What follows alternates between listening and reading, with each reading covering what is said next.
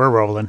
Welcome to the House Dudes podcast, where we invite you to follow us on our journey towards financial freedom using the power of real estate. I'm Jack Haas. And I'm Josh Koth. Here at House Dudes, we believe in a couple key principles. Number one, the best way to retain information is by teaching it to others.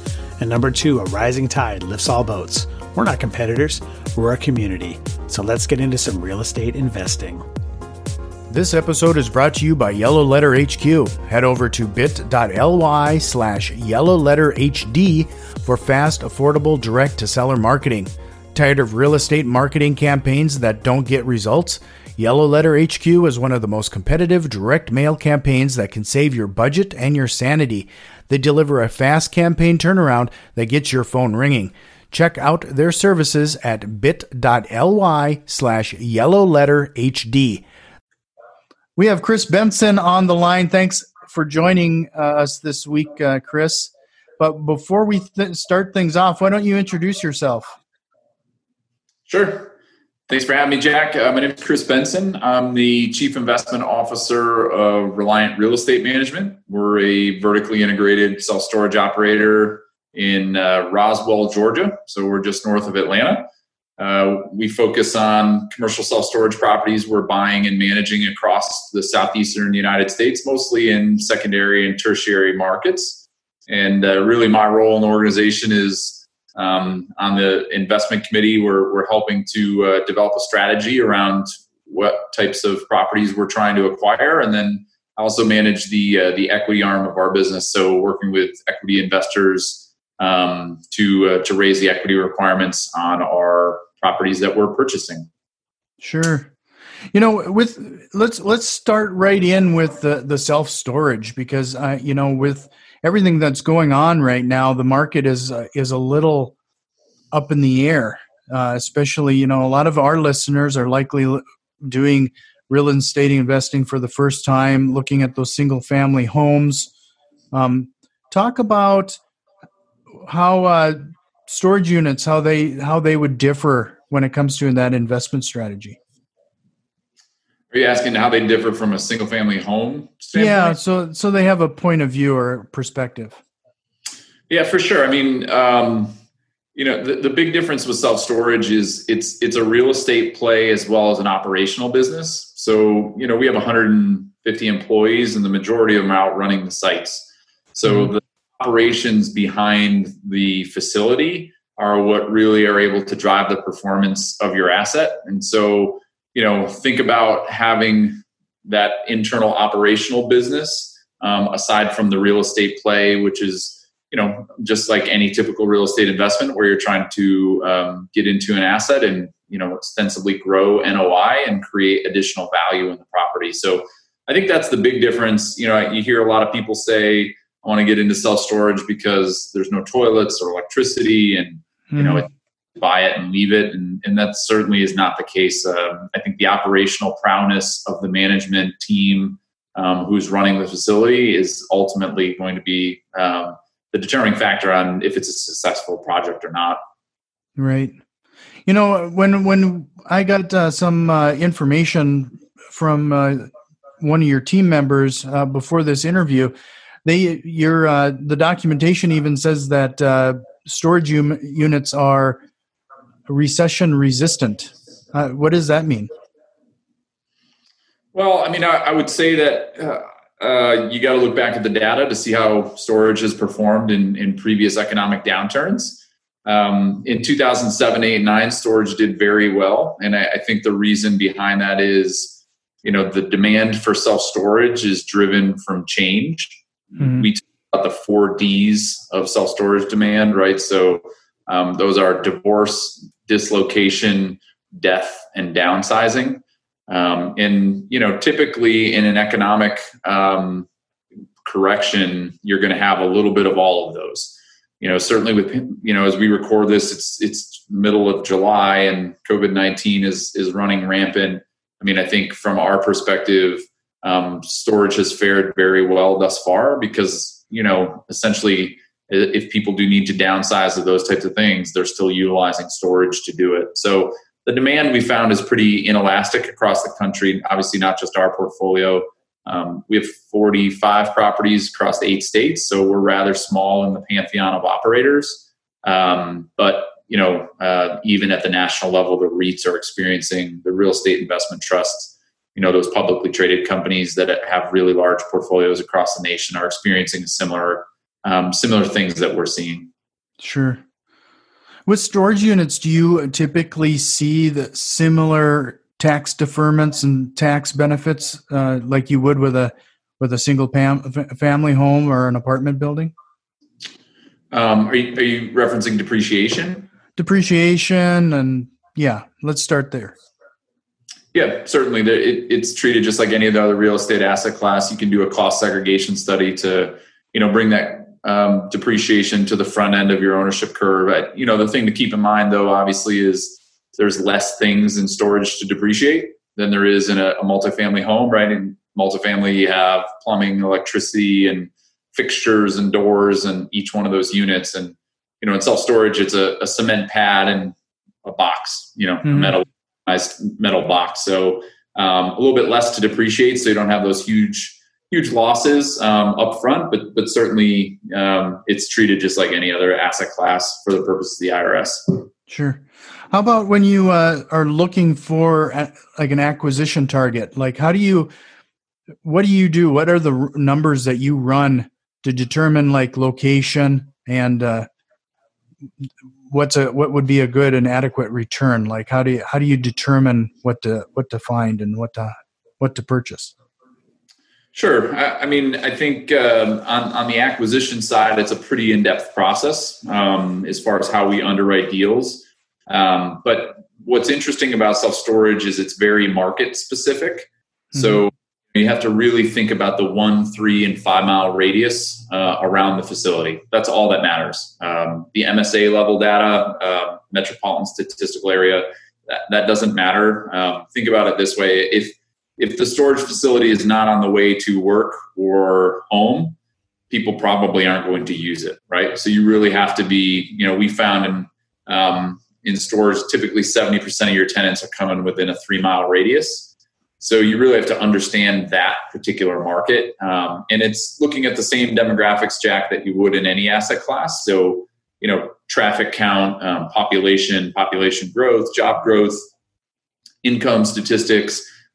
In storage, we look very heavily at the supply and demand and the competitive market set to understand, where the market is and where we think it may be undersupplied or oversupplied. So we're looking at all of those things to try to tell a story around the market that we're in. But the things that you look at in a single family rental home, good school district, not necessarily relevant for us, but you want to be in a good neighborhood, good job growth, good population growth. We're looking at those same demographic trends.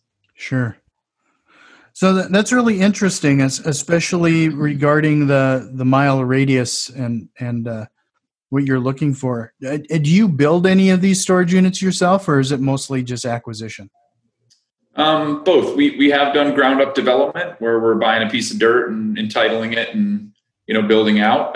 But then majority of what we've done and our sweet spot really is in the value add play, where we're buying a facility and then doing some sort of forced depreciation model on it. And, sometimes that's, building some expansion. So another building in the back and, we're going to add 15,000 square feet of climate controlled units to it. But ultimately the goal is growing net operating income. And ultimately that's going to push the value of the property up. And so our value add strategies are different for every property. It's wherever we think we can maximize the NOI of the property. So when you say that's another interesting point. So you're trying to do forced appreciation on some of these units. You mentioned climate control and maybe adding additional buildings. Is there anything else you might be looking for that could cause that forced appreciation? Sure. What's interesting with storage as well is it's a very fragmented ownership group. So there's still a lot of, what we would call mom and pop operators. So people who have 1 or 2 facilities. And many times they're not taking advantage of some of the ancillary income items you can create at self-storage. Things like U-Haul truck rentals, tenant insurance programs, retail sales where you're selling locks and box and moving supplies. Many times that can be 10 to 15% of our revenues in our pro formas are coming from those items. And sometimes when you're buying a facility that is undermanaged, they may not be taking advantage of those revenue streams. So that's another way that you can create value in the property and drive NOI just through, a more professional management strategy. Are there a certain amount of units you're looking for? You would typically not acquire something under 10 units, but you would look at 100 or something. What is your buying strategy there? Bigger numbers, but yeah, for us it's square footage. Typically, we're the size of our management platform. It's probably got to be a 50,000 square foot facility or larger. Or if it's a smaller facility, let's say 20, 30,000, it's got to have a pretty substantial expansion opportunity. Mm-hmm. We have a fairly large management platform and there's overhead costs to that. And those costs get assigned to the property. So it's got to be big enough to support the property management fees that run, Reliant and all of the underlying contributors behind it. Sure. Well, backtracking a little bit, based on just some of the answers you've said so far, it sounds like you rely pretty heavily on a substantial team here. What does it look like when you're managing these units? I don't know. I guess I've never owned these units myself. Do you do showings and other things, or is that just kind of do you leave one unit unlocked and let people show it themselves? I guess I don't. How does all that and the management of it look? We do have a pretty substantial team, and that's kind of what makes it go round. On the operations side, typically at every site, there's two people, so a manager, site manager, and assistant manager, and they're running their own little franchise, right? I mean, that's the best way to think about it. And so, absolutely, pre-COVID, a facility tour was a big part of what we were doing. Post-COVID, we've really relied on our touchless leasing. Essentially, you, Jack, can go on our website and, sign a lease and essentially have your keys delivered to your unit. So you don't have to come in the office and talk to us. And that's, as you can imagine, been a huge, the utilization rate on that has been much higher over the last 90 days than it was, previous to that. So, our guys and gals are taught to be salespeople, and trying to understand what the customer's needs are, and then be able to deliver that with the product that we have available. So, with that being said, do you pretty much have most of your properties in your backyard, or are you all over the country? As I had mentioned before, Southeastern United States is our focus. Primarily, our portfolio is in Florida, Georgia, and the Carolinas. We have a small portfolio in Tennessee and Arkansas, Alabama as well. So, how we look at it, because we're operating it, if we're going to a new state, we have to come in with a little bit of scale. Otherwise, it doesn't really make sense from us, a management efficiency standpoint. Like, if we bought one property in Indiana, that'd be really challenging for us to manage operationally, because we have an operational management team who's managing all the guys and gals at the site level, and it'd be hard to have somebody stuck all by themselves out in the middle of nowhere. Right. So you basically said your team members, especially on site, are kind of running their own franchise. Is that kind of a different way of having these people on your team, or are they actually full-on employees of yours? Yeah, I'm using that as an analogy. We're not selling them franchises, but yeah, they are employees of Reliant, Reliant Real Estate Management, and so that's how they're essentially compensated. And we're trying to teach them to run and manage a P&L, a profit and loss statement, just like they would if it was their own business. Sure. So, in the end, like, I know this is a pretty basic question, but, every time I talk to somebody who's doing self-storage, it always sounds really appealing, but mostly for those reasons you mentioned earlier, because you don't have a toilet that's backing up. You don't have some of the tenant issues that a person can have? Are there some additional benefits that are just not on my radar? I mean, those things are true, but anytime you have, if you have a facility with 1,000 units, that's 1,000 customers that something can go wrong.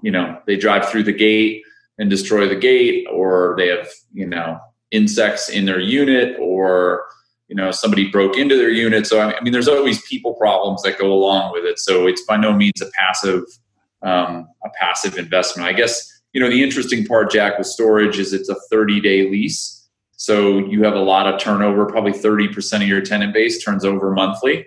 So there's a constant churn of tenant base.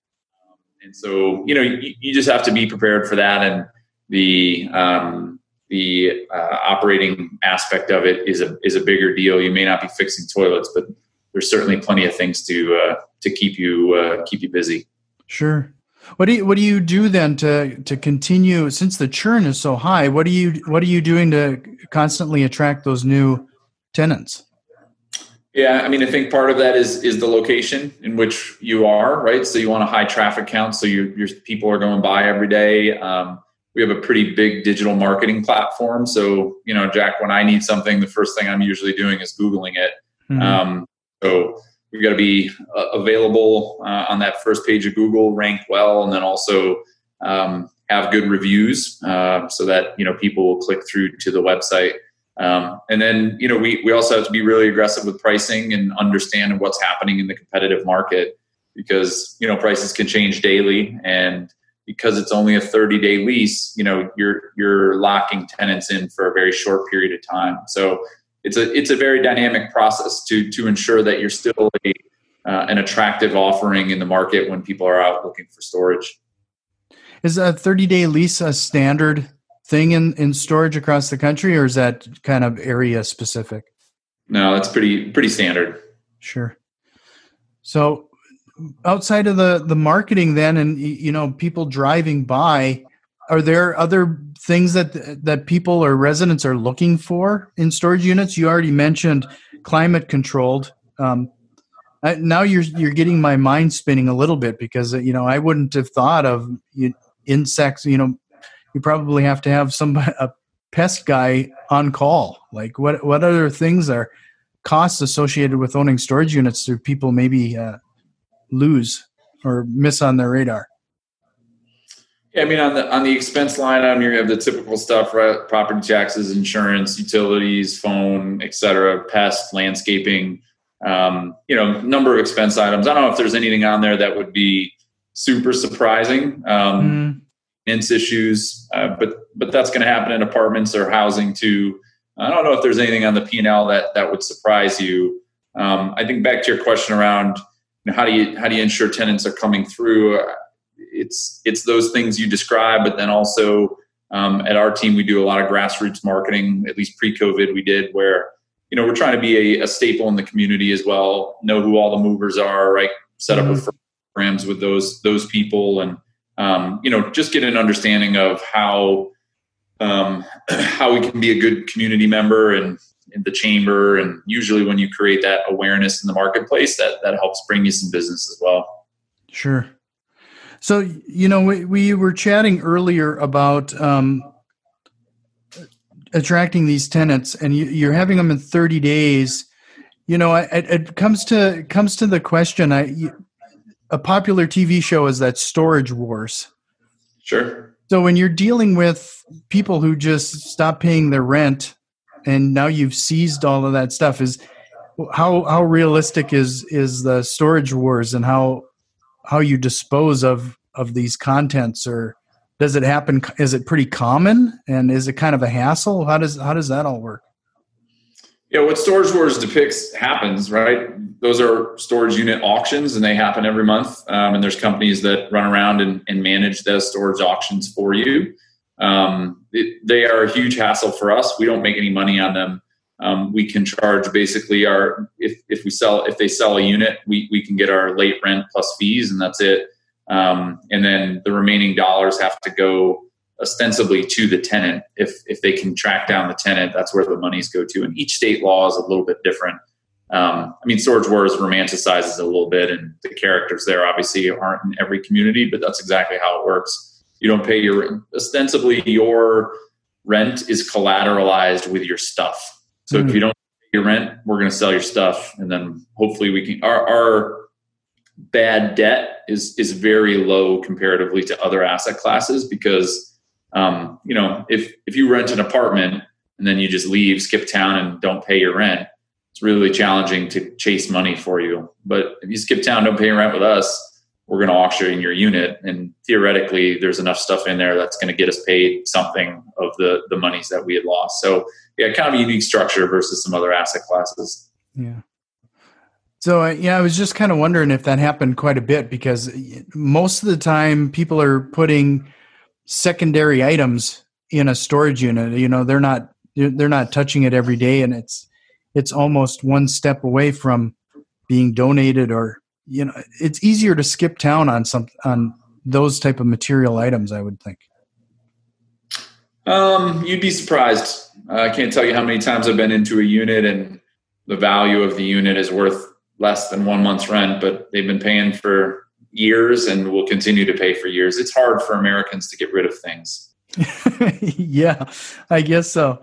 So let's talk a little bit about your current investment opportunities. You said you were currently in the middle of raising some capital for your next round of acquisitions, right? Yeah, so Jack, we typically raise capital with accredited investors who are looking for passive income opportunities with a real estate operator. We're in the midst of raising a $50 million equity fund. So think like a mutual fund of self-storage properties. So the last one we did, we raised $47 million and had 11 properties in it. So performance for you as an investor is delivered through the performance of those individual 11 properties. So, helps diversify the risk across multiple properties and multiple markets. And we just launched our second Reliant Self-Storage Fund 2 at the end of May, and in the midst of raising capital for that. We hope to close on our first property middle of August. And, all of our deals are pretty much the same, kind of that 5 to 7 year hold period. In this particular one, the projected return somewhere in that 12 to 15% a year range. So, for investors who you got to make the decision if you want to be a direct investor or passive. For many of our investors, they have very busy and demanding day jobs, but they'd like the access to some alternative investments or non-correlated assets versus the stock market. So real estate plays that role for them. Sure. Well, I don't want to take, like I said, I don't want to take up a ton of your time, but you really gave us some eye-opening information here that I kind of wanted to revisit and summarize. Most people are looking at storage units because of your 4Ds, and it's all driven by change, divorce, dislocation, death, and downsizing. And I think that's important to keep in mind, especially when we're looking at storage units. Keep in mind that 1, 3, and 5 mile radius on the way, and particularly on a way to work and home. People typically aren't going to drive out of their way to get to a storage unit, so keep that in mind. Which also led me to a question. I live in a lakes region, so I've started to see more and more storage units, like small mom and pop ones, popping up along the road to the lake. So I suppose they're big enough to hold boats and the like. So I thought that's been an interesting strategy lately around here. And then you, along like everybody else, you're also looking for forced appreciation, which actually is something that I wouldn't have thought of, especially regarding, like you said, they're basically renting a box. But you're looking to maybe add climate control, additional buildings, tenant insurance, the retail sales, and 10 to 15% of your income is driven by those residual sales, which is also surprising. Are there any other ones that you think that we should bring up here to remind people? I mean, that's pretty attractive, and especially right now, I'm dealing with a lot of rehabbing And the more I'm doing this, the more I wish I had storage units. Yeah. No, I think that's a pretty good overview. I mean, it's an interesting asset class. I think the biggest thing is, just understanding what you're getting involved with, that it's an operational business as well as the real estate play. And so that's just got to, make sense for you as an investor that that's what you want to do. And, but, we're not, we don't see the consumer demands or the consumer behaviors changing in the short term where self-storage may become less relevant, at least in the short term. So we think it's a pretty good asset class to be a part of. Yeah. And it was really interesting to hear about the 30-day lease, the amount of turnover you're dealing with. And when you say it's an operational business, boy, is it. I mean, you have 150 employees right now managing your storage units. I mean, that's a sizable group of people to keep that operation running. Yeah, sure is. So if people wanted more information, and particularly around your investment opportunity, how do they reach out and find you? Yeah, Jack. So website's probably best. It's ReliantInvestments.com. Reliant Investments, plural, .com has information on the firm and more information on our track record, et cetera. I think that's probably a good place to start. And then I'm also on LinkedIn, fairly active. We post a lot of information on there. It's Kris Benson, Kris with a K. People can certainly reach out to me there and be happy to answer any questions people have. Well, and I'm going to make sure to include all of those links in the show notes including your LinkedIn information. So expect people to reach out that way. And I thank you so much and bearing with me as I answer all of my crazy questions here today. My pleasure. Thanks for having me, Jack. Thank you. Hey, we're always looking for new ways to add some additional value to our residents while adding some additional income. Well, here's your chance. Take a look at a new app in the iOS and Android app stores called Express Mask Delivery. This is a way to add some additional value to your residents while increasing your revenue. Again, it's Express Mask Delivery. Make sure you use the offer code JACK to unlock some additional benefits. Again, Express Mask Delivery. Use the offer code JACK. We've put a lot of effort into providing useful content, and if you found value in the show and have any interest in supporting us with a small donation, head over to patreon.com/housedudes. And if you have any thoughts or questions, shoot us an email at info@housedudes.com. You can also find us on Facebook, Instagram, and Twitter @housedudes. And if you like what you're hearing, head over to iTunes, subscribe, rate, and review the podcast. It really helps other investors out there find the show. And remember, massive positive impact requires massive positive action. We'll see you next time. This episode was brought to you by housedudes.com. Do you have time to actively manage flipping and rentals yourself? If so, go for it. If you live in a market that won't cash flow or don't have the time to do all the work, are you just out of luck? If there was a way to participate more passively, would that appeal to you? I'm sure you have questions about how the process works and what to do next. If that's the case, fill out the form on housedudes.com/investors, and we'll reach out to see if you are a good fit for our business. This is first come, first serve, and we will have to stop taking applications when our goals are met. See you at housedudes.com/investors.